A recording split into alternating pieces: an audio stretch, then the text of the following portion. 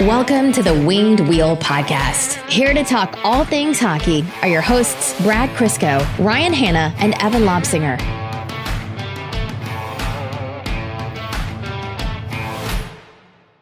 The word is out. I guess having the title of this episode being special announcement is a little bit undone by the fact that we announced it on Twitter before posting the episode. But the word is out. Winged Wheel Podcast Night at the LCA Part 2. The redo, the redux, Electric Boogaloo, bigger and better. We need to think of an official title. Running it back. It's happening April 9th, Saturday, April 9th, against the Columbus Blue Jackets. The game's at 7, but the festivities start at 4 p.m. More on that in a second, but we've been itching to get this one out to everyone for a while, so this feels good. I've never been more annoying on Twitter in my life. I saw you replying to everybody. I'm like, where do you find the time? No. It's not the replying to everyone. Like I was just excited about that, but like teasing the news. Oh yeah. Putting out the teaser. I hate that. I hated myself for that. And so it's a very on brand day because I hate myself in general. But just putting the teaser out and then having to sit there and wait to announce it, I was just like, ugh. Yeah, that was one of the angrier retweets I've ever had. You knew the news. I knew the news, but I'm like, I can't not retweet it. Yeah, that's fair. It's our thing, but well, it's out. Evan, the good news for you is our socially anxious king gets to sit in the lower bowl. Oh. We have different sections. We'll get into it, and okay. you're going to be the... Well, we may as well just get into it, because you said basically everything but a few things. No, there's plenty more. You can actually sit on the Zamboni with Al, if you'd like that. I definitely don't want to do that. Before we get into all that, welcome to the Winged Wheel Podcast, here to talk to you about all things, not just Winged Wheel Podcast Night at the LCA, but Red Wings hockey and NHL news and prospect news. I'm Ryan Hanna. I'm Brad Crisco. And I'm Evan. So for those of you who are not at all interested in the concept of coming to a meetup, coming to the game, or listen/watch the show, I encourage you to skip forward to the actual topics. You can always use the timestamps for that. But for now, we're going to talk about the event, how it supports the Jamie Daniels Foundation. Then we're going to recap the Red Wings game that happened, and then get into our prospect profile, which is a really interesting one, which is relevant, especially with the Olympic game that happened today. And we'll see what else we get into before overtime. So, the Jamie Daniels Foundation is an organization that we're really, really excited to support. And we actually have Ken Daniels on this episode to tell you a little bit more about that and how we are supporting the Jamie Daniels Foundation with this Winged Wheel Podcast Night at the LCA. I read out all the things. The major thing for this episode is that Ken came on to help announce the event. So, some things about the event. It's the Winged Wheel Podcast Night Part 2, same as we did the first time, but we listened, we learned, we kind of paid attention to how things went the first time, and it was, a phenomenal time for, I hope, everyone, especially us. We saw over 400 of you turn out, actually, and we've made some changes. So the different things that are going to happen this time is after the pre-show, pre-game live recording, featuring Ken Daniels and some other special guests. Not everyone is going to, or everyone's not going to have to leave the beer garden anymore. We're going to be able to stay in there and have a post-episode mingle, hangout, and everything. We're going to be ticketing on the way in, so scanning tickets so you don't have to leave. Very relevant. It'll be in April, too. It'll be in April. Instead of November, which is a big plus. So pray for good weather that day, because then the entire beer garden will be open for us. So they'll have cornhole and stuff set up outside. We're going to have some snacks and food out for people, and the bar will be open for you to purchase drinks. That is probably the greatest part of it all. Yeah. We found that one out quickly, and we turned to each other and said, yeah, next time we're opening that bar. And that'll be drinks of the non-alcoholic variety and the alcoholic variety, depending on your preference. So for kids and anyone who doesn't partake, there will be options for you too. We're going to make sure the post-game event venue to be announced is going to run longer, and we're going to make sure there's more food available at that one too, so that we aren't kind of... or when we told them we were coming with 100 people, they weren't like, okay. And then we showed up with 100 people. They're like, oh, Yeah. right. Yeah, I think everyone was just kind of surprised by by the amount of people who came out. So we're going to make sure the venue is prepared for everyone to come out, and it's going to be a little bit more of a smooth ride. Also, different ticket types. So we'll have the lower bowl available, and there will also be the gondola, and those are the two main Winged Wheel podcast sections. And for those of you who don't prefer or would prefer to be in the upper bowl, we'll also have some upper bowl seating as well. It's a little bit more scattered around, but we grabbed as many seats grouped together as possible. So yeah, the gondola will be one of the main sections, and there's going to be space to walk around, take pictures, mingle, hang out even during the game. And then for those of you who like to be closer to the action, the lower bowl tickets are there. So that's all stuff we're really, really excited about. We can't wait to do this again. I hope the weather is nice so we can open up the beer garden. But yeah, stay tuned. Get your tickets ASAP. I will tweet out this announcement later, but you guys know those core zips that we wore last time, very popular. People want to know where to get them. We're going to put those up on the shop, but we're also going to be giving one out to a random ticket buyer who buys their ticket before the end of February. I might have to do that because I don't know where I put mine. You're such a meathead. Oh, but you didn't move between last time and now. You already lived in that house. Yeah, I haven't seen it since I took it off at my house. It's somewhere. You've narrowed it down. I've got lots of time. I've literal months. No, you have less than 2 months there, champ. Literal months. Anyhow, that is the primer on the event. We'll put a link in the description of this episode, wingedwheelpodcast.com/blog. Follow us on Twitter. It's also over there. Get your tickets now. Find a friend. Come in. If you have any questions, DM us, email us, go to the website. All the info is there. And we're really, really excited to see you guys there. And thank you to our partners in this, the Detroit Red Wings. Really, really thrilled to be hosting an event for them. And it's awesome that a portion of every ticket sold, those proceeds will benefit the Jamie Daniels Foundation. More to come on that and Wings Money on the Board and how that ties in. But that is Winged Wheel Podcast Night, Part 2. All right. Before we get into the interview with Ken, why don't we talk about the Red Wings game that happened?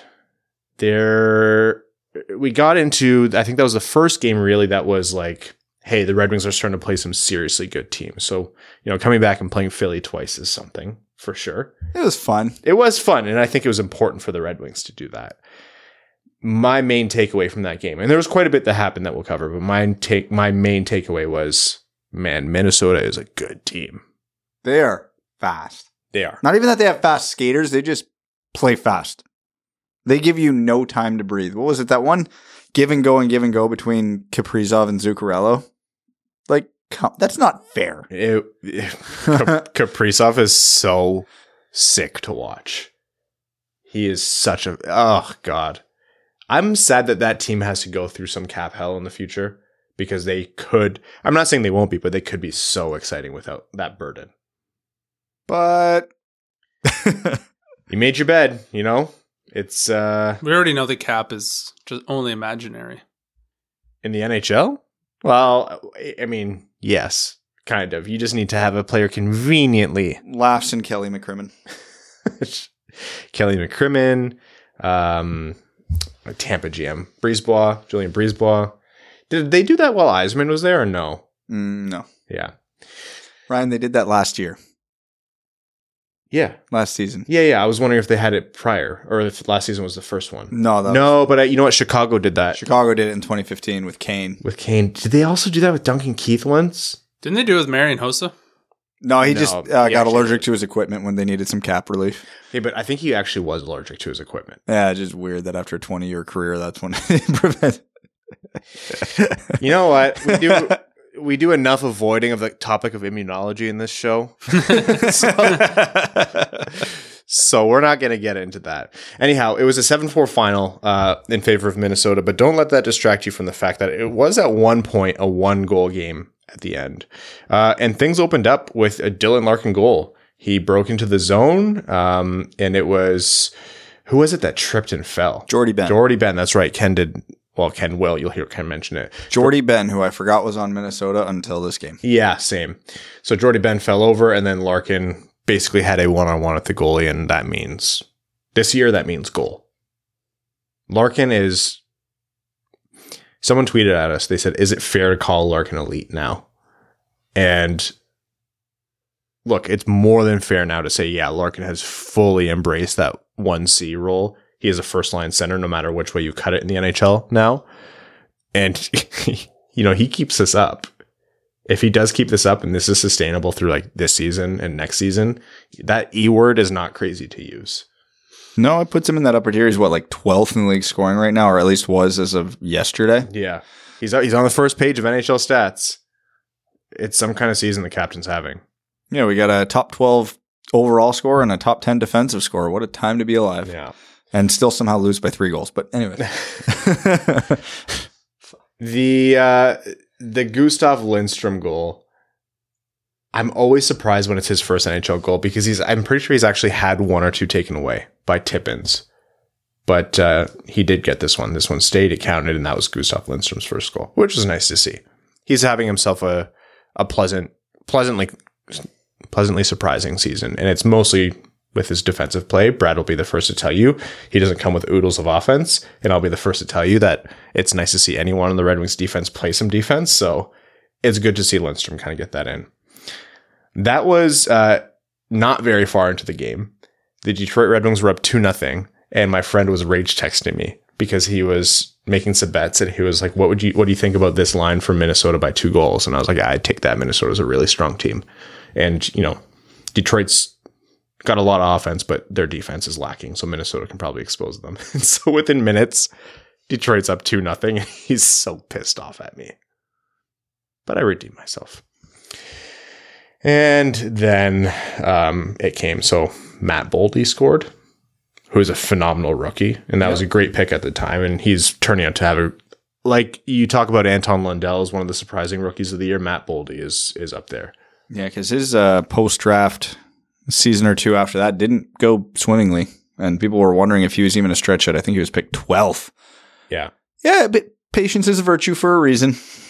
Not every rookie can be Moritz Seider. We have to stop holding these rookies to that insane standard of Moritz Seider or Lucas Raymond. You got to give these kids some time.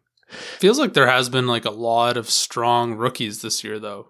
Not a ton that are, game breaking, but seems like there's a lot that are really coming into their own and really solidifying spots early in their career. I agree. I think there is.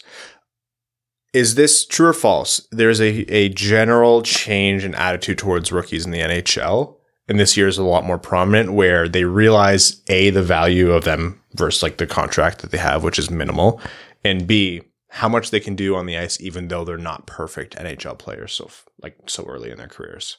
75% true. What's the false part about it? 25% of the coaches in the NHL.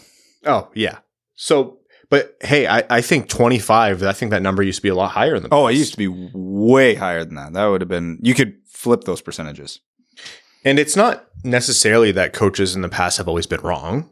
I think there is something to be said about if the league is faster and more skilled, you probably have more leeway for rookies to come in and do their thing, right? And the league has gotten younger exponentially over the past, I'd say even just 5 years. Exponentially younger? These 3-year-olds out there.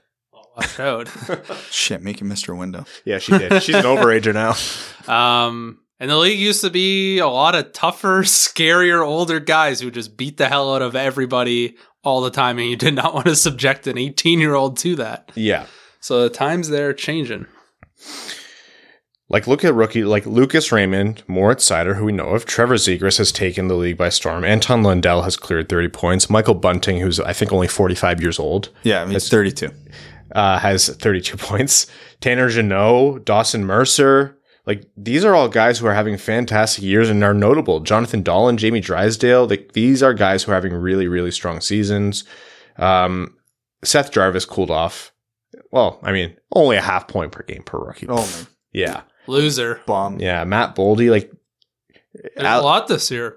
It is really cool to see, and I'm curious to see how it changes the dynamic of NHL contracts in the future too, both in like how they're written by rule and what you can do with rookie contracts and how long players are team controlled. But also you're going to see more and more teams take the strategy of just loading up on the young guys and using that to extend and highlight their windows. Anyhow, yeah, Matt Boldy scored again. So that was 2 for him, and then Kaprizov, and then Boldy finished the hat trick. Everybody knew that hat trick was coming as soon as he got 2. I think one time this year someone was due for a hat trick. It didn't end up happening. Every other time. Someone looked it up, and I did not take the chance to verify it, so this could be way off. But someone said, like, oh, it's only been 3 first-time NHL hat tricks against the Red Wings this year. I'm like, I'm sorry, 3 first... This year? Yeah, in one season, 3 first-time NHL hat tricks? Half a season. There's still time so far. And if that's wrong, I apologize. But just the notion, like the fact that we can say that out loud, and I actually don't think that's wrong. That sounds Boldy, okay. Dylan Strome. Who else? That's 2 right there. Yeah, there's another one. You'll all tweet it at us, so thank you in advance. Bunting. Oh, yeah. 2 rookies.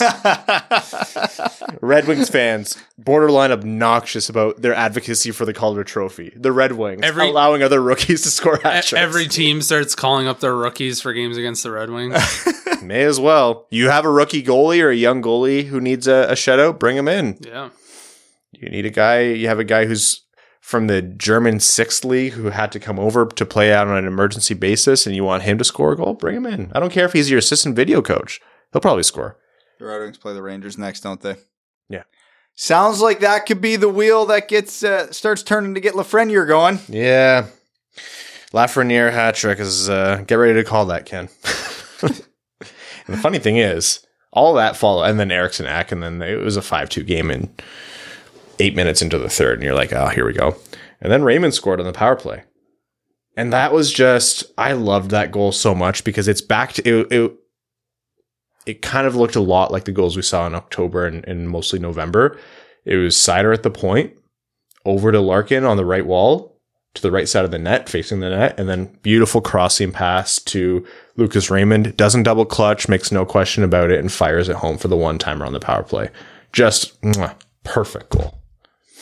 Crossing passes on the power play. Weird. It's really weird how things seem to work out when they do that.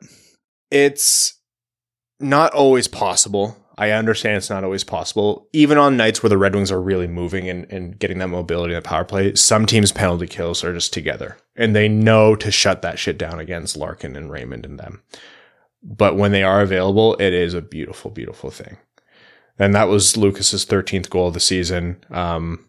Seider, with his second assist that game, that was his second, passed Trevor Zegras in rookie scoring, like overall points. So more games played. But did he score on a Michigan? 7 more games played, but yeah, 34 points in 50 games for Moritz Seider. Trevor Zegras has 33 points in 43. But man, Moritz Seider doing that as a defenseman, I don't know if you all guys, the much more impressive. Yeah. I don't know if you guys know this, but we generally advocate for Moritz Seider as for the Calder Trophy on this podcast. It's a hot take. It's a very hot take. But the moment he did that, you would really think that at some point Zegras was going to pass Seider, and then it would just be like Raymond, Zegras, maybe even Lundell for the rest of the season in terms of points. And Seider still could have been a Calder favorite even without the points. But here he is with 34, and he's a plus player. Dear God. Yeah, wasn't this another one of those games where Red gave up 7 goals and he was a +1 on the night or something like that? I'm sure it was. Which is just... Yeah, it's a little insane. Let's see. The anti-Brett Lebda game. That's still my favorite stat in NHL history. Yeah, he was a +1. Moritz Seider, +1. After losing 7-4, jeez. Yep. And then Sam got, like, there was a minor penalty at 4 minutes left in the third, which actually was initially a double minor, and I was like, perfect. 4 minutes left in the game, 4-minute penalty. I was like, this is great for Detroit. Unfortunately, they reduced it back to a minor, which is always annoying when that happens. There was a shift that was north of 4 minutes, I'm pretty sure, for Larkin, Raymond, Seider, and company. Like, they were all out there for over 4 minutes. And Brad, all I could think of was you the entire time. Because is it a good thing for an NHL coach in a game where you're down by 2 goals to play the same guys for 4+ minutes on one shift? I think there were a couple whistles in between, but... It depends how your team's constructed, but as the Red Wings are constructed... No, don't get too far ahead. In general, you would look at that and you'd go, what? Oh, yeah. If you're a good NHL team, that seems like a terrible idea. Those guys are going to be feeling that for days. Yeah. But if you are a team with like approximately 5 or 6 players who can do anything of consequence, especially in a situation like that, that is the only time you can get away with it. And I would have pegged Jeff Blashill as one of the last coaches in the league to do it. And I was proven wrong. Yeah, he's weird in that. Like, he's super progressive in some ways and like the exact opposite in others, which, hey, you know, he's not tied to a philosophy, which I do appreciate. Cause I know he gets ragged on a lot when the Red Wings are down like 2-3 goals and he'll pull the goalie with like 6 minutes left when they're down by like usually 3 or more. And everybody hates on him for it. And I love it. Like, it's what cool. Your team scored 1 goal in 55 minutes. You think you got faith they're scoring 3 and 5? No. Yeah. You get the advantage. And, he knows who his horses are this year. He especially on the power play. When he pulls them off the ice on a normal power play is another discussion to be had. But in a circumstance where it's essentially do or die that game, yeah, you ride the guys that are going to get you there. I have seen that improve, I think, over the season, though. Like, we saw way too much of like 30, 45 seconds and then PP1's off the ice. Oh, no, that's been a very real problem lately as well. I've been keeping close track. But I think well, maybe it's not. This is anecdotal. I have not been paying that close attention, but I have seen a couple of times where they've been out there longer, and that at the end of the game, I think it was important to see. If he didn't do that, I wouldn't have been pissed. Like, if he said, I can't play guys for more than a 2-minute shift, that's nuts. I would have been like, you're absolutely correct, Jeff. But he played them for more than 4, I think close to 5. It's like, all right. And then that is funny because that whole shift, they had great control, a few really good chances, and it just wasn't going in. And I was like, it was worth a try. Then Sam Gagner came in and buried one. And all of a sudden you have a 1-goal game. And then you have Kirill Kaprizov who scored and made it 6-4. And then you have Ryan Hartman who came and scored when Nedeljkovic went back in the net and it was 7-4. And you're like, oh yeah, that's right. It's Minnesota. It's a very good team. Wild game. Crazy third period. That wasn't even intentional. You bastard. Yeah, I'm sorry. But I don't know. I wasn't too upset about it. It's what you expect for the Red Wings. A really strong team playing a team with, fun offense that can fire away, 4 goals, and a terrible defense, 7 against. Someone pointed out, and it was really smart, I thought, to acknowledge, playing those guys for 4 minutes, if they were on a back-to-back, would have been especially stupid. But the Red Wings don't play again until Thursday night. So that's 1, 2, 3 nights off before they're in New York to play in MSG. 7 p.m. Eastern. 2 nights off. Tuesday, Wednesday. Monday night, Tuesday night, Wednesday night. They played Monday night. Right, but after the game. Shut up. All right, so that's Detroit. Any other thoughts on that game on Moritz Seider, on Lucas Raymond? Raymond, we didn't even mention Raymond with his points. He's leading rookie scoring. He always has been, but 39 points in 50 games. That's 13 goals, 26 assists. So Seider leads actually all assists of all rookies. What was he? Where is he? I think he's like 10th or 12th in all defensemen scoring. He's tied for 10th when I last checked. Yeah, tied for 10th with Devon Taves and Quinn Hughes. Huh. Interesting. Yeah. Neat. Very neat. I also like the tie in there because Vancouver is, whenever I think of Seider at the draft, I always think of Vancouver because they were the ones who leaked to the Seider news, essentially. Yeah. Yeah, that's how JD got it. Very interesting. Imagine having both. Shut up, Bennett. Imagine having Quinn Hughes, but he plays defense and kills people. And is bigger. And kills people. Does he shoot left-handed?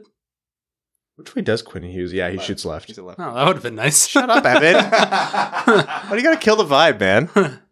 Okay, we're going to jump into our interview with Ken Daniels. Just very quickly, he comes in to talk to us a little bit about Winged Wheel Podcast Night at the LCA and also discusses his thoughts on some things to do with the Red Wings. So for trade deadline, Dylan Larkin, and some other notes. And we made sure to let Ken get back to watching hockey, which is better than talking hockey with us meatheads. But really good talk with Ken and looking forward to more with him. But for now, enjoy this interview. All right, Ken, we promised we'd be back doing this again. Welcome to the Winged Wheel Podcast. And for you, we didn't have Brad here this time. Well, you can only have one person undersized per show. now. Okay. See, I don't. you might be around the same height as Brad, and I'm actually not too far off. But the trick is you just pretend he's way shorter, and that way he's always a heel for you. Yeah, you know what though? In all honesty, I think I could eat peanuts off Brad's head. I think. Seriously. We could try I it. don't even think that's that's not a problem. Yeah. Well, you'll have an opportunity to try it because part of the reason we have you on today is to talk about April 9th, where in addition to seeing you eat peanuts off of Brad's head, people can come in, buy tickets for the Winged Wheel podcast night at the LCA Part 2. I'm very excited. And you just told me about that. So this is awesome. The crowd that you guys had last time, and I think I can coerce Mickey into coming again. I think he had fun. So we're looking forward to that and seeing the people, and the questions are great. And just, it's been, we do a game and we broadcast live for the most part, except, we've been in studio a lot this year. But to be a part of a crowd and feel that energy, I miss that. So I love what you guys are doing and for the foundation, and Red Wing fans are unbelievable. When I hear the numbers that you throw out there, what you've been able to do through the Winged Wheel podcast, you guys are great. Amazing.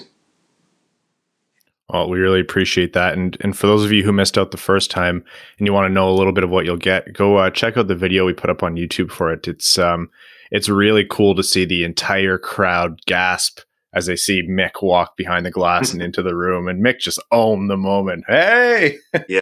It's sat down, got on the mic, and went. I coached. I hosted Coach's Corner with Don Cherry back in the 90s, and I always feel it was with the Ron and Don show. I always feel when I'm with Mickey, it's like I'm Ron to his Don, because he just has the whole audience with him.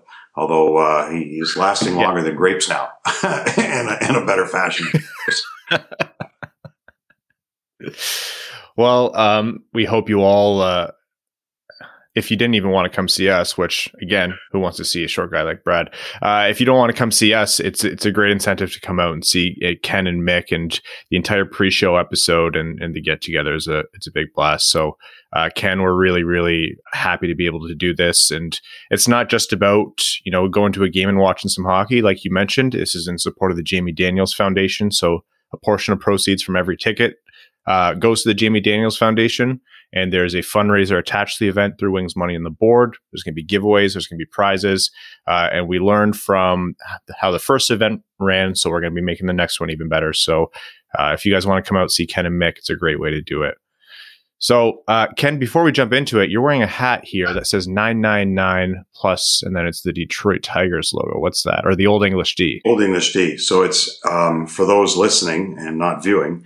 It says 999 and the Old English D. That was when the game that two Red Wing draft picks, both refereed, Dean Morton and Wes McCauley.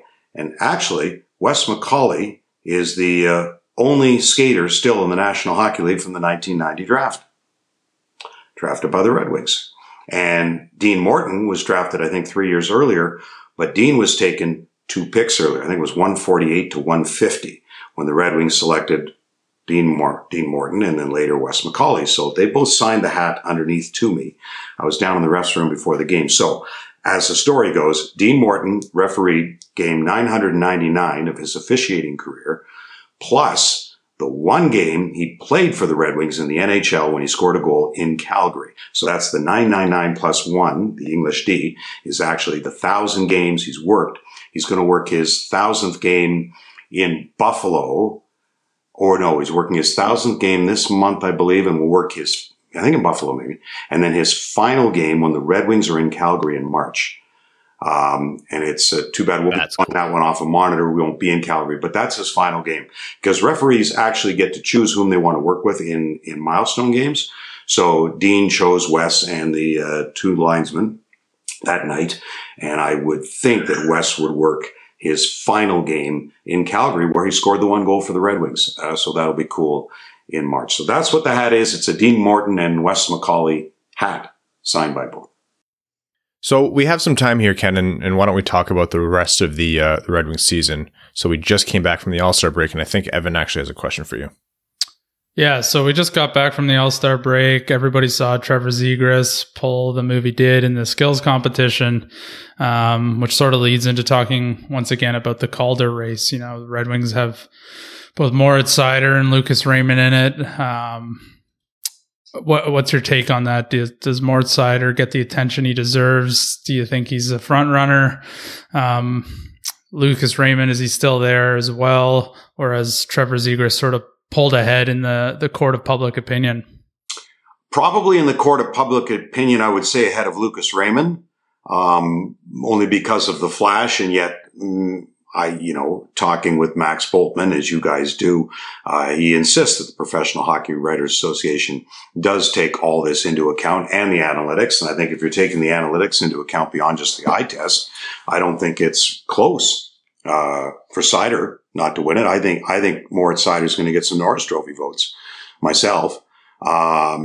So we are delving into some numbers. I want to see some comparisons with Adam Fox and some others who have won that award. So I think Seider, for me, hands down, what he does, the moves that he makes and can break up plays, and there's just the swagger about him that yet is so understated, and he does all those little moves with such confidence, the way he can protect the puck. I think it's incredible. So for me, the Calder race is Seider hands down, and I think Zegras and Raymond will probably end up splitting that vote with, if I'm thinking how many vote and what they've seen, with Zegras getting the edge there. Do you talk to many media members outside of the Red Wings sphere who sort of echo that sentiment? Like, what's everybody else saying right now? The guys I speak with would be more of the play-by-play guys when we're going to play that team, and they'll say, for you, who's the top rookie? Is it Seider or Raymond? And I say Seider. They go, okay, sort of that's what they thought, and then we go off and talk about what he does, and they'll tell me, boy, the games that they've seen, wow. And, and even intermission when we're calling games and when we're not in studio and you're actually in a building to talk to somebody like we were, it was for a bit for the Flyer guys, just, getting a chance to speak with them.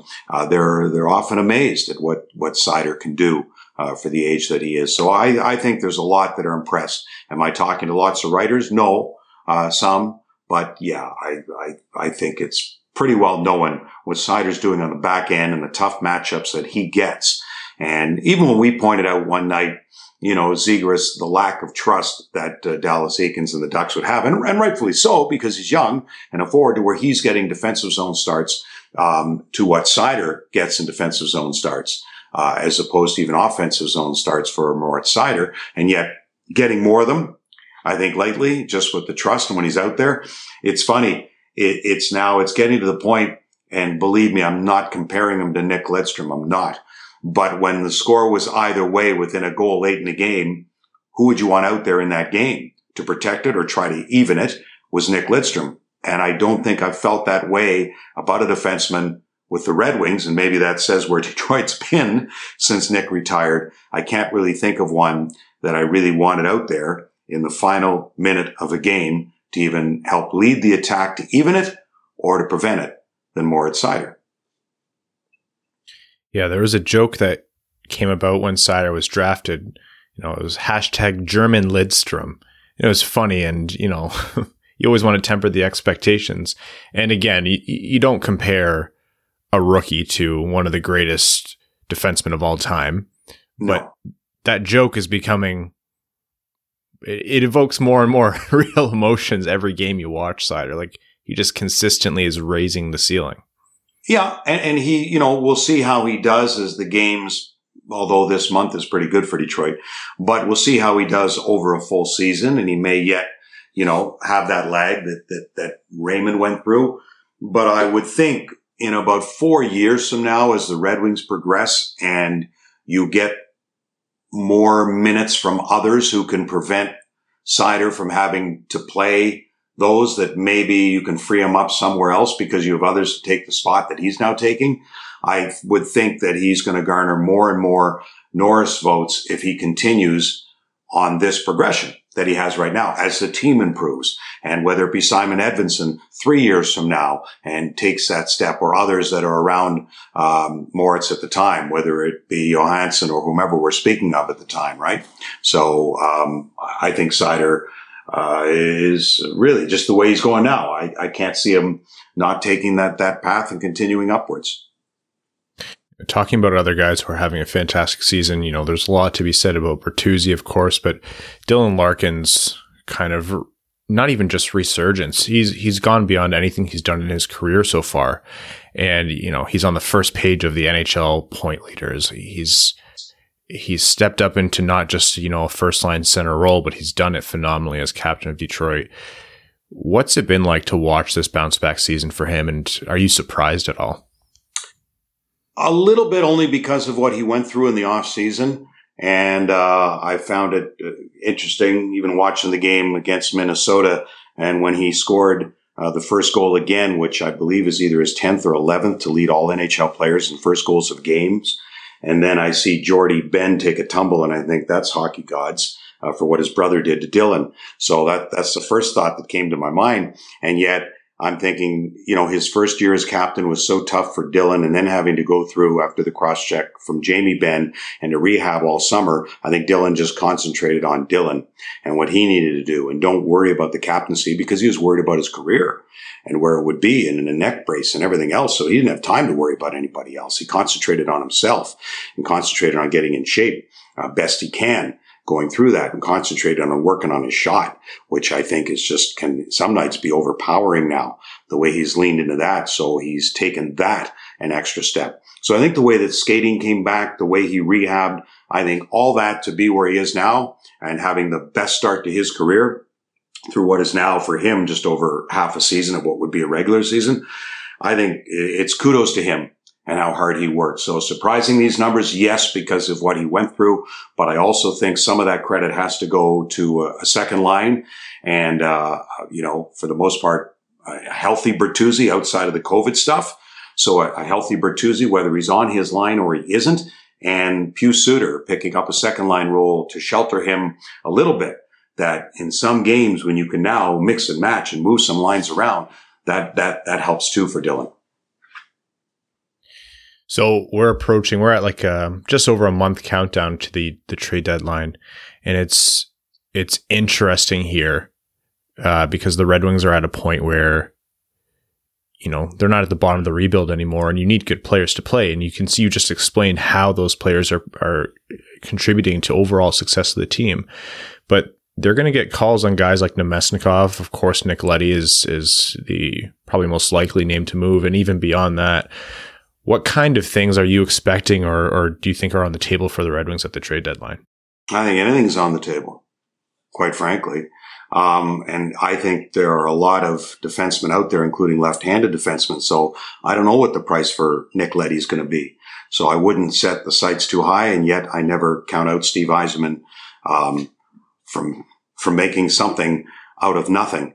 But you can say you can keep Nemesnikov, and yeah, you can, and he wants to be here. It's not like he couldn't come back to being a Red Wing again, and he just loves being a Red Wing. But by the same token, yeah, you'd maybe only be moving him for a fourth or whatever it is, and who knows what the price is going to be. There will be so many teams selling and a lot of teams buying. I wonder what this deadline's going to look like. And with many teams up against the cap, and the cap's not going up anywhere, and some teams that are going to, have to eat some money, and the Red Wings are already eating one contract, so they've got 2 left. You can only do 3. So it depends what they go with Leddy and what leaves them to do one other one. But whatever you are moving, and people can say, well, you're moving him and you're only getting a fourth. Yeah, you're only getting a fourth.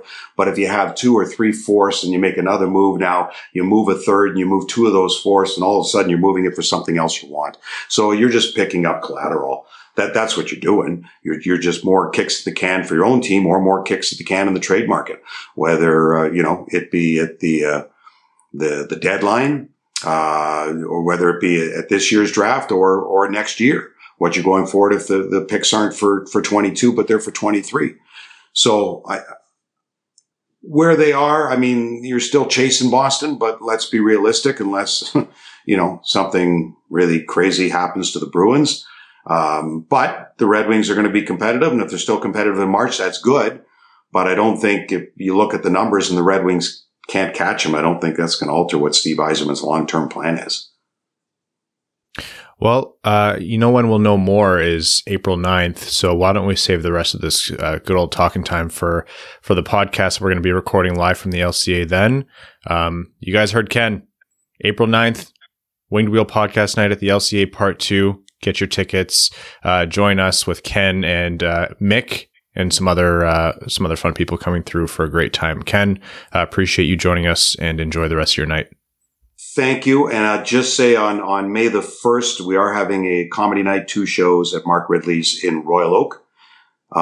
That's Michigan for you guys. In Royal Oak, we are having Mark Ridley's Comedy Castle, and you'll hear about it on Bally Sports, but probably tickets available in March. And there won't be that many because about 300 per show, but it'll be a fun night and a nice way to fundraise. So March 1st, May 1st at Mark Ridley's Comedy Castle, but you'll hear more about it, and we'll tell you more about it April 9th. So thank you, and thank you for this, as always. Cheers. Thanks, Ken. And that was our interview with Ken Daniels. Appreciate Ken coming onto the show. Aside from just talking Red Wings hockey and his thoughts, on the trade deadline and everything, it's good to see, or I'm happy to hear that he's just as excited as we are to record the live show from the event, bringing in Mickey. I think it'll be... I'm repeating stuff that we just said 5 minutes ago because just about 45 seconds ago, I realized we had a malfunction with the camera. So if you watch on YouTube the first, 30 odd minutes of this podcast, everything before the Ken interview had no video.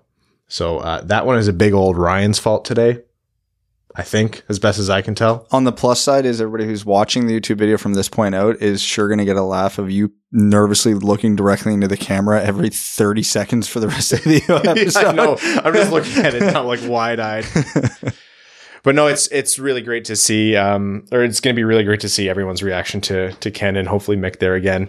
I think Mick's entrance last time cannot be topped. That was like the most organic shock and awe moment of the podcast. So we need to manufacture something insane is what you're saying. Yes. So maybe we need to work with our friends at the Red Wings to get the Michael Jackson coming out of the floor stage thing. Steve Yzerman actually piggybacks him into the room. And then just leaves.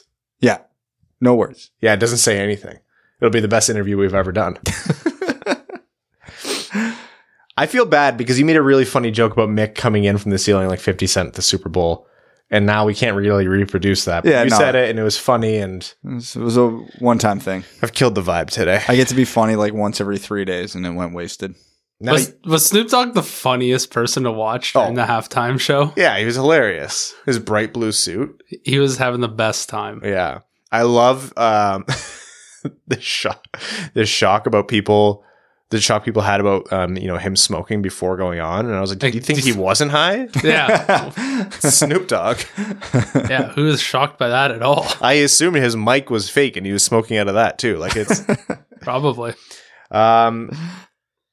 Before we get into some other stuff, very quickly an announcement. Prashant Iyer, good friend of the podcast, and obviously you'll know from the world of Red Wings media, personalities, et cetera, is going to be working with the Winged Wheel podcast besides, coming out of the show regularly, in an expanded role. So he's going to be doing some writing for us. So he's going to be, the different charts and the different visuals. I have absolutely no words today, and this is a terrible way to articulate it. Prashant, the quantifier of vibes. Yeah, truly.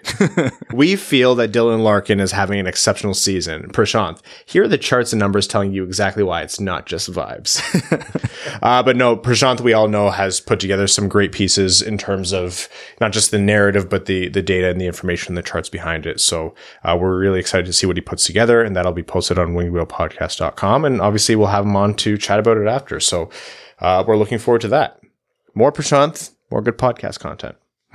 Before we get into prospect profiles, We are first going to talk to you about how this episode of the Winged Wheel podcast is proudly brought to you by the FanDuel Sportsbook, sponsor that gives hockey fans what we really need, even more excitement.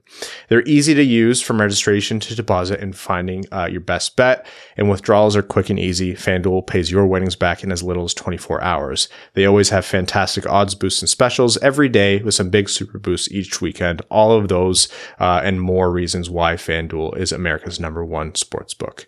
Now listen to this. FanDuel is letting you place your first bet risk-free up to $1,000. Just place a bet on any game, and FanDuel will refund you up to $1,000 back in site credit if you don't win that first bet. No strings attached. If you win, you keep the cash. If you lose, you get that grand back in site credit. What we want you to do is download the FanDuel Sportsbook app to get started with that risk-free bet of up to $1,000, and be sure to sign up with promo code WWP so they know the Winged Wheel podcast sent you. That's FanDuel Sportsbook, promo code WWP. You must be 21 and older and present in New Jersey, Pennsylvania, Illinois, West Virginia, Indiana, Colorado, Iowa, Tennessee, Virginia, or Michigan. First online real money wager only. Site credit is non-withdrawable and expires in 14 days. Restrictions apply. See sportsbook.fanduel.com for details. If you have a gambling problem, call 1-800-522-4700 in Colorado, 1-800-BETS-OFF in Iowa, 1-800-9-WITH-IT in Indiana, 1-800-GAMBLER in New Jersey, Pennsylvania, Illinois, or Virginia, Tennessee Redline 1-800-889-9789, 1-800-GAMBLER.net in West Virginia, or call 1-800-270-7117 in Michigan. Remember the Moritz Seider odds? The last we talked about them, plus 550? Already dropped. I'd like to think we're responsible for that. Yeah, probably. I did. My same friend who was mad that initially the Minnesota bet wasn't looking good. I told him, I said, get in at Seider. If you care, get in for Seider at 550. And he didn't listen to me. He's like, it's at plus 300 now. I'm like, yeah, you left money on the table, man. All right. Prospect profiles. Been a couple episodes since we've done one. Some stuff's been going on, but let's get back to it. Brad, this one is topical. Who are we talking about today? Juraj Slafkovský, the Slovakian superstar. Giant Slovakian superstar. Big boy. The size of Evan's attitude right now. I've frustrated you. I'm sorry, man. Frustrated me? Yeah. Why? I wasted your time. My time? How many times have I messed up on this podcast? I don't care. I'm eyes open, asleep inside. Don't be gracious about it. The wheel is turning, but the hamster's dead. Yeah, the hamster is dead. The light's not on, but the vending machine still works. Like that energy. Have you seen that meme? Yeah. No. For the best. Anyways, prospect profile. Juraj Slafkovský. At one point, the possibly still leading scorer in the Olympics as a 17-year-old, playing a top line role for the Slovakians.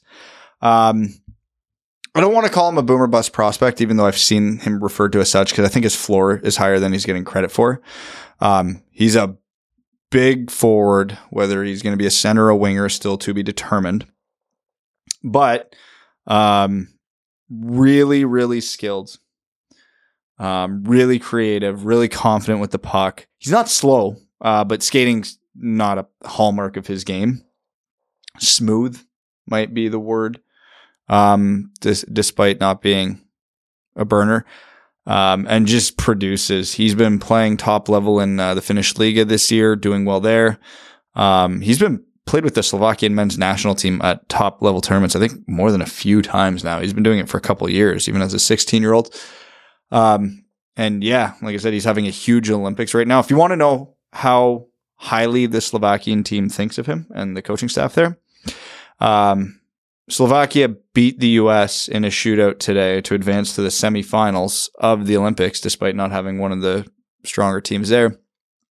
They needed to tie the game in the final minute just to get to the shootout, and Slafkovský was on the ice for that final minute in a quarterfinal game in the Olympics. I understand no NHLers there, all that. If he'll be great in the East Coast League. Yeah.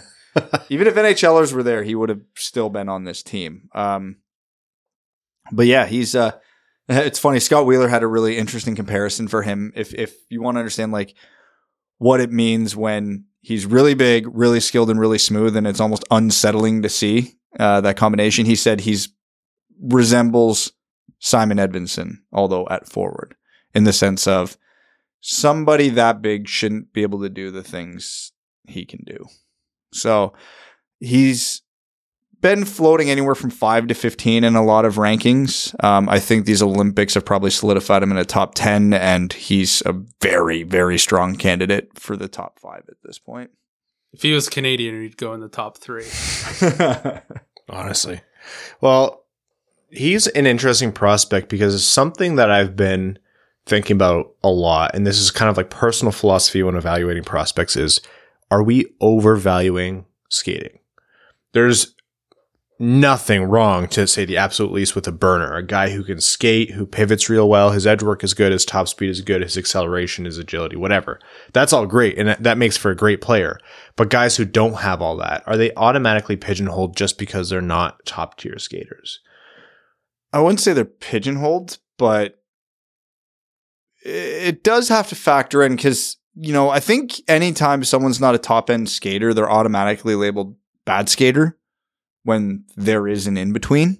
Like, for example, Dylan Larkin, great skater. Giovanni Smith, bad skater. Well, there's a lot of people who fall in between those two designations. Well, stay on the top end of the lineup, though. Tyler Bertuzzi's not a strong skater. Yeah, exactly. Yeah, Tyler Bertuzzi is a below average NHL skater, and he makes it work. Now, he's got a few exceptional skills that make up for it that, Slavkovsky might also have. He's got a lot of skill to his game. He's not afraid of a physical game, but he doesn't like, it's not his thing.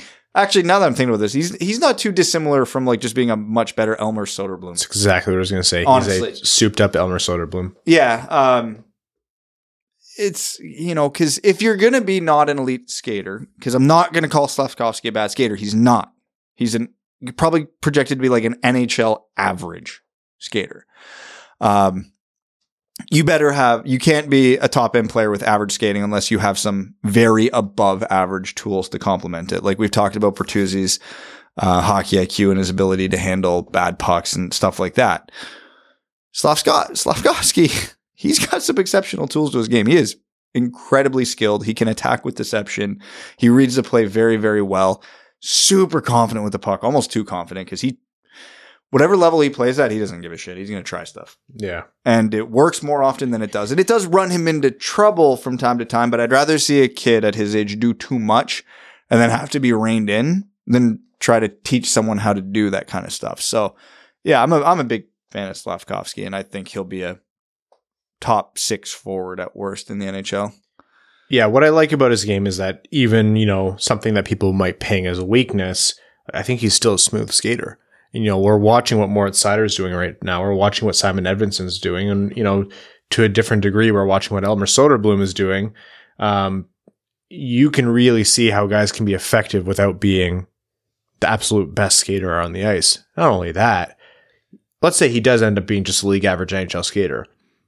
League average NHL skater at, 6'4". How tall is he? 6'4"? I think he's listed at 6'4", 225. If you be a league average NHL skater and you're the size of a big fridge, really big fridge, and you can dangle and you have really soft hands, like that overcomes any deficiencies in your skating, which I don't even think deficiencies is a fair word. He's a fascinating player. I think the compete is also like, you're just adding up a lot of things where, if this guy's a defenseman, Yzerman would have found a way to already have him on the team. But he kind of fits the mold, right? He'll be a guy of Red Wings interest, except he'll probably maybe be off the board. You were mentioning, Brad, before the show, these Olympics are going to push him too high on the board for the draft, most likely, compared to where the Red Wings are going to be picking. But hey, he absolutely is a possibility for the Red Wings. The only thing is a lot of thinking is projecting him as a winger at the NHL level, which you never know. Oh no, he's Anthony Mantha. So, but he's one to watch for sure. Say the line. Well, what else is there to say? I think that's our first of the season. Well, we've only done three. Yeah. Notice how the last 2 episodes followed Red Wings wins and we didn't do Yes. The more the Red Wings win, the less we prospect profile. Yeah, I think I would agree with what you guys said. A lot of his speed is derived from the length of his stride, which is obviously no surprise. Mm-hmm. His legs are half of his body, so and it counts just the same. Yeah, he doesn't turn the corner and burn guys away. So he's so big that he doesn't need to be a burner to have success at the NHL, and a lot of his production comes from below the goal line along the boards, either finishing it down low himself or passing it off to a teammate for a grade A opportunity. And there's a lot of players in the NHL who cannot do that. And every line sort of needs a guy like that.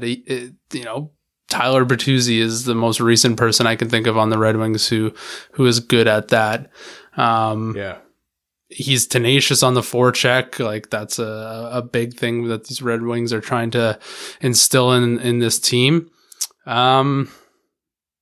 He could be a good fit. I don't see him as a line driver per se. He would need some complementary pieces along that line. But if you can round out a line with him on it, you have a seriously dynamic and dangerous line.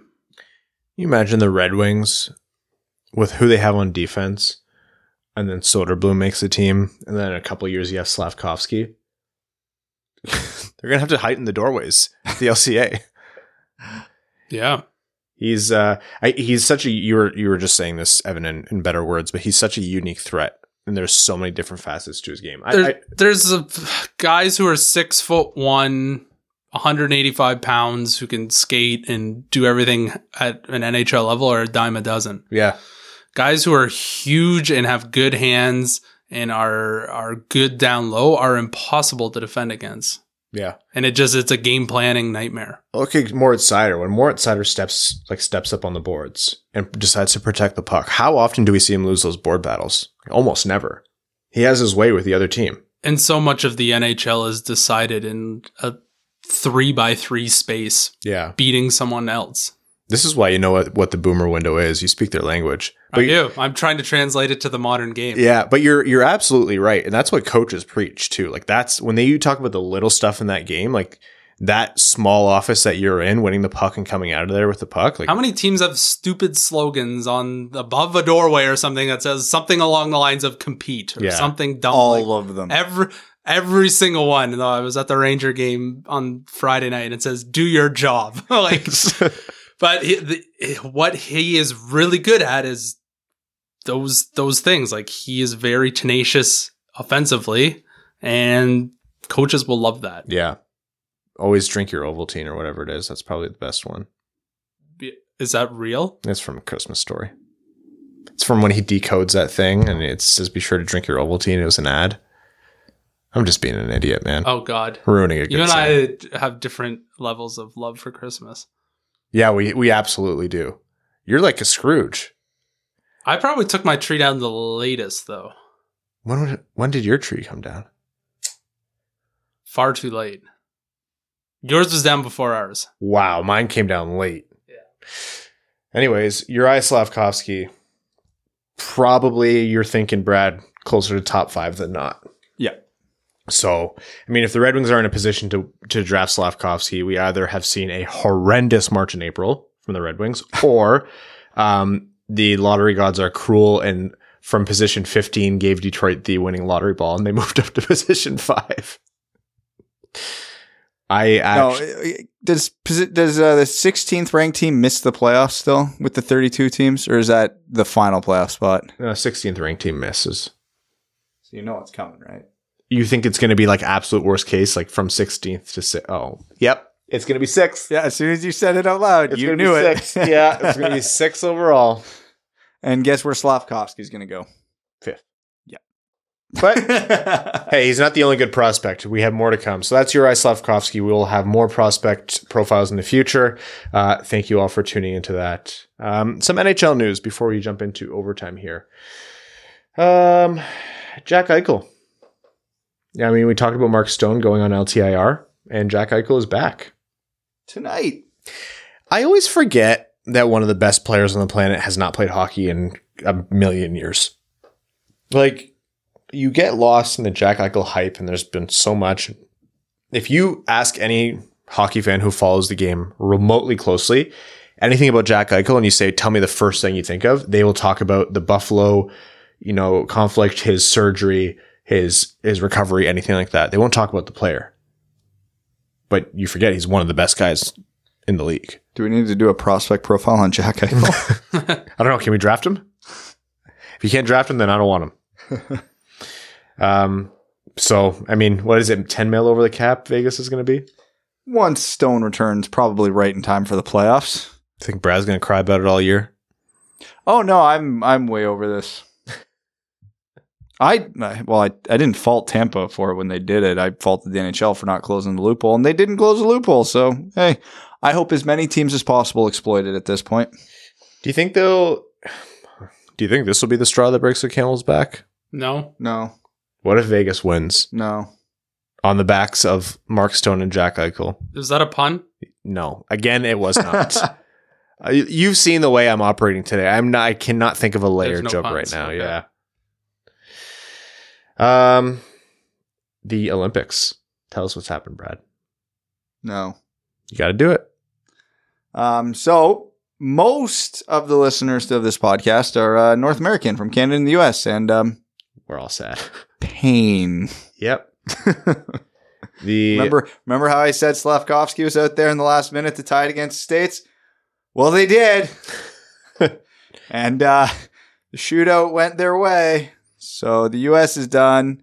And then that was an exciting game at least. And then Canada and Sweden played in the quarterfinals to what might have been the most boring hockey game in the existence of hockey, to which Sweden won 2-0 with an empty netter. I'm not sure anything happened, but it was a hockey game. And now we're in the medal round, and our Scandinavian friends are happy. I have absolutely no shame in saying I'm not interested in the men's Olympic hockey because it's not best on best. I'm not saying like don't go. Like I'm very happy for the guys who got the opportunity to go. I think it's a cool thing. It's very unique. Twice in a row it's happened now. But I don't have the passion for the tournament. And not to discredit Sweden's or Slovakia's or anyone's accomplishments. I think it's great. But personally as a viewer, I'm just not. It just doesn't do. I can't get passionate about it. I can get behind it. I think it's fun. It's the Olympics, but it's not there for me. Doesn't light the fire. I haven't watched a single event.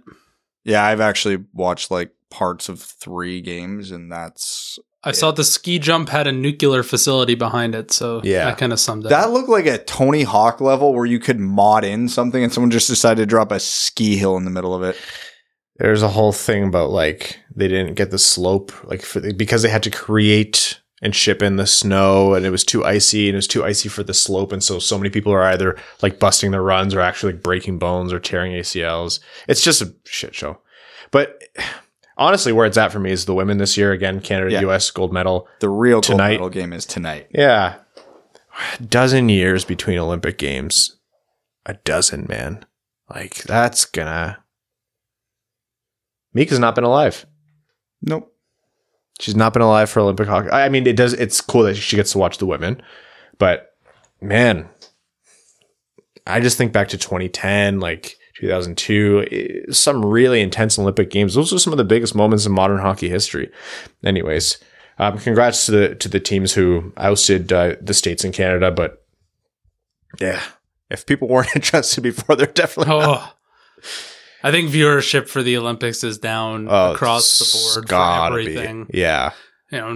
Partially fault to the Olympics, partially fault of the broadcasting and how they do that. Not a good year. No. I mean, I should say, I know we have a lot of listeners over in Sweden and stuff. Like, again, it's genuinely no knock on the accomplishment. It's really cool, and any Olympic gold counts as Olympic gold. It's worth saying. Yeah, the timing. I do like having it on in the background, just like because they replay based on whatever time you're. I've not done that, but yeah. Anyhow, any other news before we jump into overtime here? Nope. Super Bowl, what'd you think? Nice to see Staff get his. Yeah, I had like no horse in that race. I was just happy for Stafford, and that was it. I can appreciate both teams. I like Joe Burrow. I like Matt. Obviously, love Matt Stafford. It was funny how nonchalant he wasn't nonchalant, but he's just such a reserved guy that I was like, you're too composed for this interview. And then you saw him at the parade today. You're like, oh, okay. There it is. Full Tom Brady right now. Yeah, I think Tom Brady even told him on Twitter to mix in a water. Hydrate, yeah. One water for every drink is a good rule in general. Okay. Why don't we take this opportunity to jump into overtime? Overtime on this midweek episode of the Winged Wheel Podcast is brought to you exclusively by our Patreon supporters. Patreon.com/Winged Wheel Podcast. Our patrons are the reasons we're able to do things like Winged Wheel Podcast Night at the LCA, and all the other stuff. So thank you all so much. Appreciate you supporting the show, and especially all you new patrons. We see you.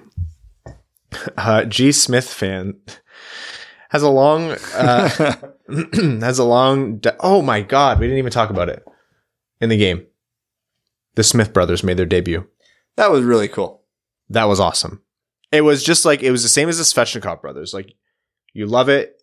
You wanted it for so long. Does it make a material difference on the ice? Absolutely not. No. But it was cool to see Giovanni and Jamel Smith out there on the same line. Really cool that it also happened during Black History Month. Trevor Thompson calling the game as well, which is awesome. Like, it was just a really, really cool moment for the Red Wings and just for those brothers too. Like, to have more than one kid in the family make the NHL is something. To play on the same team and the same line, though, that's got to be, yeah, that's incredible. Good for them. G. Smith fan has a whole long funny diatribe that I'll read on the Patreon exclusive overtime. Their question is, can you name 10 defensemen who are unquestionably better than Moritz Seider? Unquestionably? Yeah. I could think of 4 immediately. Okay, well, Cale Makar. Yeah. Victor Hedman. Adam Fox. Roman Josi. Yeah, Josi. That's a good one. Not to knock Snyder. I can definitely think of more. I just got to think of them off the top of my head. Going through the teams right now. Yeah, same. Shea Theodore. McAvoy. Shea Theodore, I'd say. Yeah. Krug? No chance. Are you kidding? I'm literally trying to run through all the teams. Mackenzie Weegar? Unquestionably? I don't think it's unquestionable with... I was thinking about him too. Yeah. Slavin's there. You're having a hard time getting Devon Tays? Yeah. We're discrediting a lot of guys here, but the number... Heiskanen.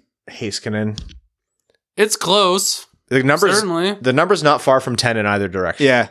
Ekblad, since he's had his like a little resurgence, yeah.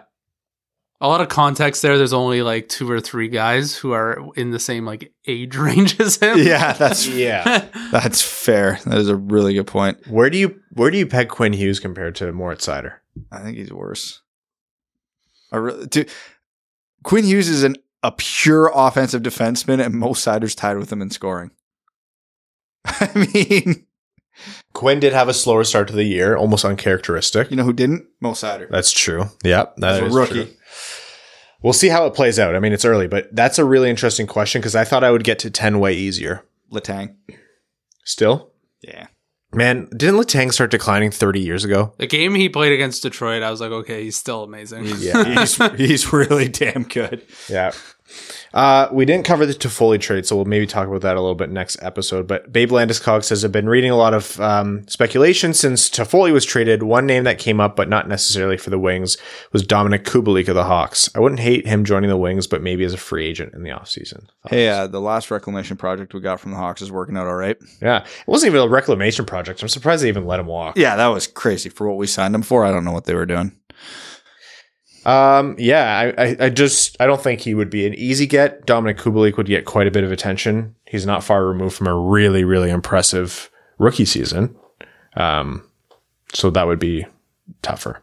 I'm a big fan of the Red Wings acquiring former Kitchener Rangers, though, so let's do it. Oh, that's right. Yeah, he played a season with them. My brain is always on who played for the Spitfires. I never go to the Kitchener Rangers. I don't know that innately. Yeah, it's been a while since I've been to a Rangers game. I was there last night. Yeah, you were. Okay, we have a lot of questions or a lot of comments here. Actually, just congratulating on the Winged Wheel podcast tonight, so we appreciate that. I know we got the podcast threads on Reddit are sometimes a little funky, and I need the help of the mods to get them up. So appreciate the mods over there helping, which means we missed some questions. So why don't we double back? Evan, you got more condolences for Gary. And Elvish Blood says 24 says, how many games do you guys think we'll win next month? So next month, I was looking at the schedule today. How many games are there? Okay, I'm going to read out and you guys tell me Yes or no? Carolina. No. Tampa Bay. No. Florida. No. You just think they're going to go 0-3? Yes. Arizona. Yes. Minnesota. Minnesota! Yes. Revenge. Calgary. No. Edmonton. Yes. Vancouver. Yes. Seattle. Yes. Philly. Yes. Islanders. No. Tampa. No. Pittsburgh. No. Rangers. No. 6 wins out of 3, 6, 9, 12, 14. It's not bad. I was going to say 50%. Yeah. That's it's not kind of how bad. the NHL works. Like looking at that schedule, if they walk away 500, that's a huge win. Yeah. The English nerd says, a question is, Yzerman seems to have hit 4 home runs in the first round over the last 3 years, but during his time in Tampa, he didn't do very well in the first round. What's he doing differently? Is he targeting different types of players? Is the scouting team around him just better somehow? Are the players being developed differently? It would be interesting to hear your insights. So there's no way to know if this is what he's doing or not. He's taking the upside. Floor be damned. Concerns and risks be damned. He's taking the most potential talent he can. Kosa, every goalie is always a huge risk, but everybody's like, if Kosa hits, he's a number 1 star goalie. Edmondson, there was a lot of concerns about him in his draft year, but if he hit, he could be a star player in the NHL. Like these, and this isn't just revisionist history. These were the opinions going in. Lucas Raymond, he's small and not that fast, but his skill is off the charts. Huge upside. Sider, do we even have to talk about that one at this point? He swings for upside, and it's probably a little unreasonable to think he's going to go 4 for 4 in a row every time. And not that there's any guarantees on Edmondson and Kosa at this point. But yeah, if you're swinging for huge upside, and even if you bat 750 in the first round, you're going to have a really good team sooner than later. What were the what were the average pick numbers for his time in Tampa? They're lower than what they've been in Detroit. So that helps. It varied. Yeah. Yeah, like Vasilevsky was like 19. I think he took Brett Connolly at 6. Slater Cuckoo was like 10. Like, yeah, he did not have a good track record in Tampa. Slater. Okay, I wasn't sure if it was like all the picks were like 15, 23. No. There were some top 10. Drouin at 3. Yeah. That did not work out. On elite. You got Sergachev for him, so kind of did. Yeah. I think you nailed all of those draft positions. When did you say he got drafted? Who? Brett Connolly, sorry. Oh, man, he was a while ago. 2010? No, like what position? 6? Because you got Cuckoo and you got Vasilevsky and you got Brett Connolly. This guy's a freak. You're such a freak, man. You need to get bullied more. I don't even know that was possible. Why would I not research Steve Yzerman's history as a GM? I'm sure I looked that up too and forgot about it the second that tab closed. Immediately. If you went to grade or high school with Brad Crisco, Evan and I want to beat you up because you did not do enough. We need to bully you. Yeah. Because I need you to understand how that affected us. Yes. Dickheads. Yeah, and I think a simpler answer here is like you don't draft Connolly and Cuckoo at those positions and not learn something from it. Yeah. So. Yeah. The Vasilevsky one worked out. Don't ask about how we got the pick. Don't ask. Kyle Karagas, jumping back to Patreon, says, pick a starting lineup for Team Canada. 1 goalie, 2 D-men, 3 forwards. All players in history available in their prime. However, centers must play center, wingers must be side-specific, and D-men side-specific. Man, all players in history, I can't remember like some superstars from like the 70s and 80s, what if they were centers or wing. Gretzky was a center, yes? Gretzky was a center. There's your center. So now, because we've got center, that chops off McDavid, Crosby, and Lemieux. Messier was a center, wasn't he? Yeah. Yeah, so he's not on our team. I'm saying chopped off. Jeez. McKinnon a winger? I think McKinnon's a winger. I don't think McKinnon makes it in. Greatest of all time? Yeah. Like the greatest. All the greatest of all time were centers. The greatest wingers of all time in Canadian history. Like, I'm actually struggling way more than I should right now. Let's go defense. Bobby Orr. Bobby Orr, obvious. Yeah, there we go. Got to be Ray Bourque. Yeah, and does that complete the two sides? Yeah. I'm playing one of them on their off wing. I don't give a shit. Gordie Howe was a right winger, so he slots in. That's Gordie, there we Need a go. left winger. Yeah. Okay, Best. I know who behind Ovi, I know who the all-time leading goal scorer is for left wings in the NHL. It's Luke Robitaille. So I was going to say, is it Luke there? It might be Luke Robitaille. Is Dale Hawerchuk? Yeah, he's Canadian, right? Yeah, Yeah. he'd be up there. It might be Luke. What does the internet say? Anderchuk's up there. Shane's up there. Oh, that's Johnny. we did a real disservice to Dave Anderchuk. Well, I mean, Anderchuk doesn't sniff this team, even if we go 13 forwards. yeah, I think that's Luke. Yeah. He's the greatest Canadian left winger of all time. I'm not saying he's not. I don't have any data in front of my eyes. Left wing's a weird position, huh? It is. It's really weird. Everybody shoots left. Yeah, but then you're on your offhand for the wing, and it's an easier to. It's funny here. Brendan Shanahan's listed as a left winger, and he shot right. So, I remember that was a big thing for me when I loved Brendan Shanahan as a player. I was a right defenseman, and he played left wing, so I don't know why I loved him so much. It's not like I could emulate his game. He was big and tough, and I was a scrawny piece of shit. But who's your goalie? Because we can't take the Dominator. Patrick Waugh. It's Waugh.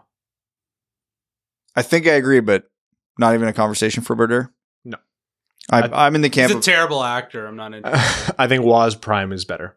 I think Waugh's prime is only outmatched. We want his swagger and his craziness. Yeah, 100%. Waugh at his peak was almost indistinguishable from Hasek at his peak. I do take Hasek still overall, but for Canadians, yeah, it's Patrick Waugh for me. Yeah, I think I agree. And it's hard to say like, oh, you're going to discredit someone like Martin Brodeur, all his records. Yeah, I am. Yeah, looking at that Devils team in the 90s, I'll absolutely bump him down a few pegs. It's Waugh. And that's coming from a Red Wings fan. Okay, why don't we wrap that up? We are going to, after this, record our Patreon exclusive overtime. Thank you, all of you, for your support for Winged Wheel Podcast Night at the LCA. Be sure to get your tickets soon.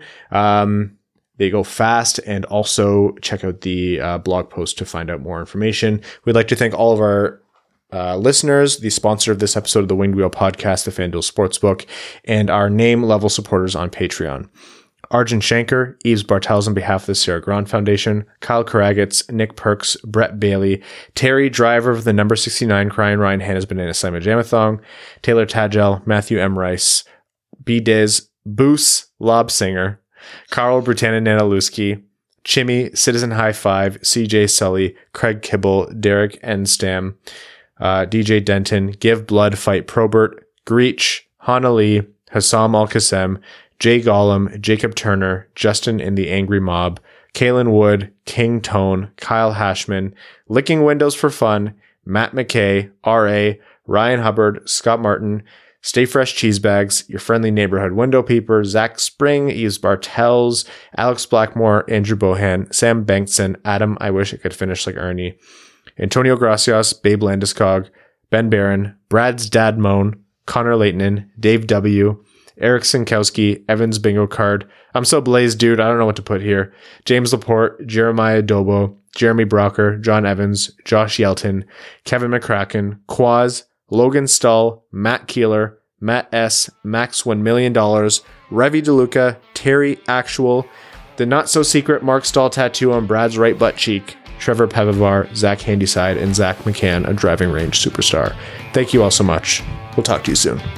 Thanks for tuning in to the Winged Wheel Podcast. Be sure to check out wingedwheelpodcast.com, where you can subscribe to the show on iTunes, Spotify, or wherever you get your podcasts. You'll also find links to other ways to support the show, such as Patreon, official podcast apparel, and more. And don't forget to follow the show on Twitter at Winged Wheel Pod. And of course, the hosts at Brad Crisco, at Ryan Hanna WWP, and at Hockey Town Evan.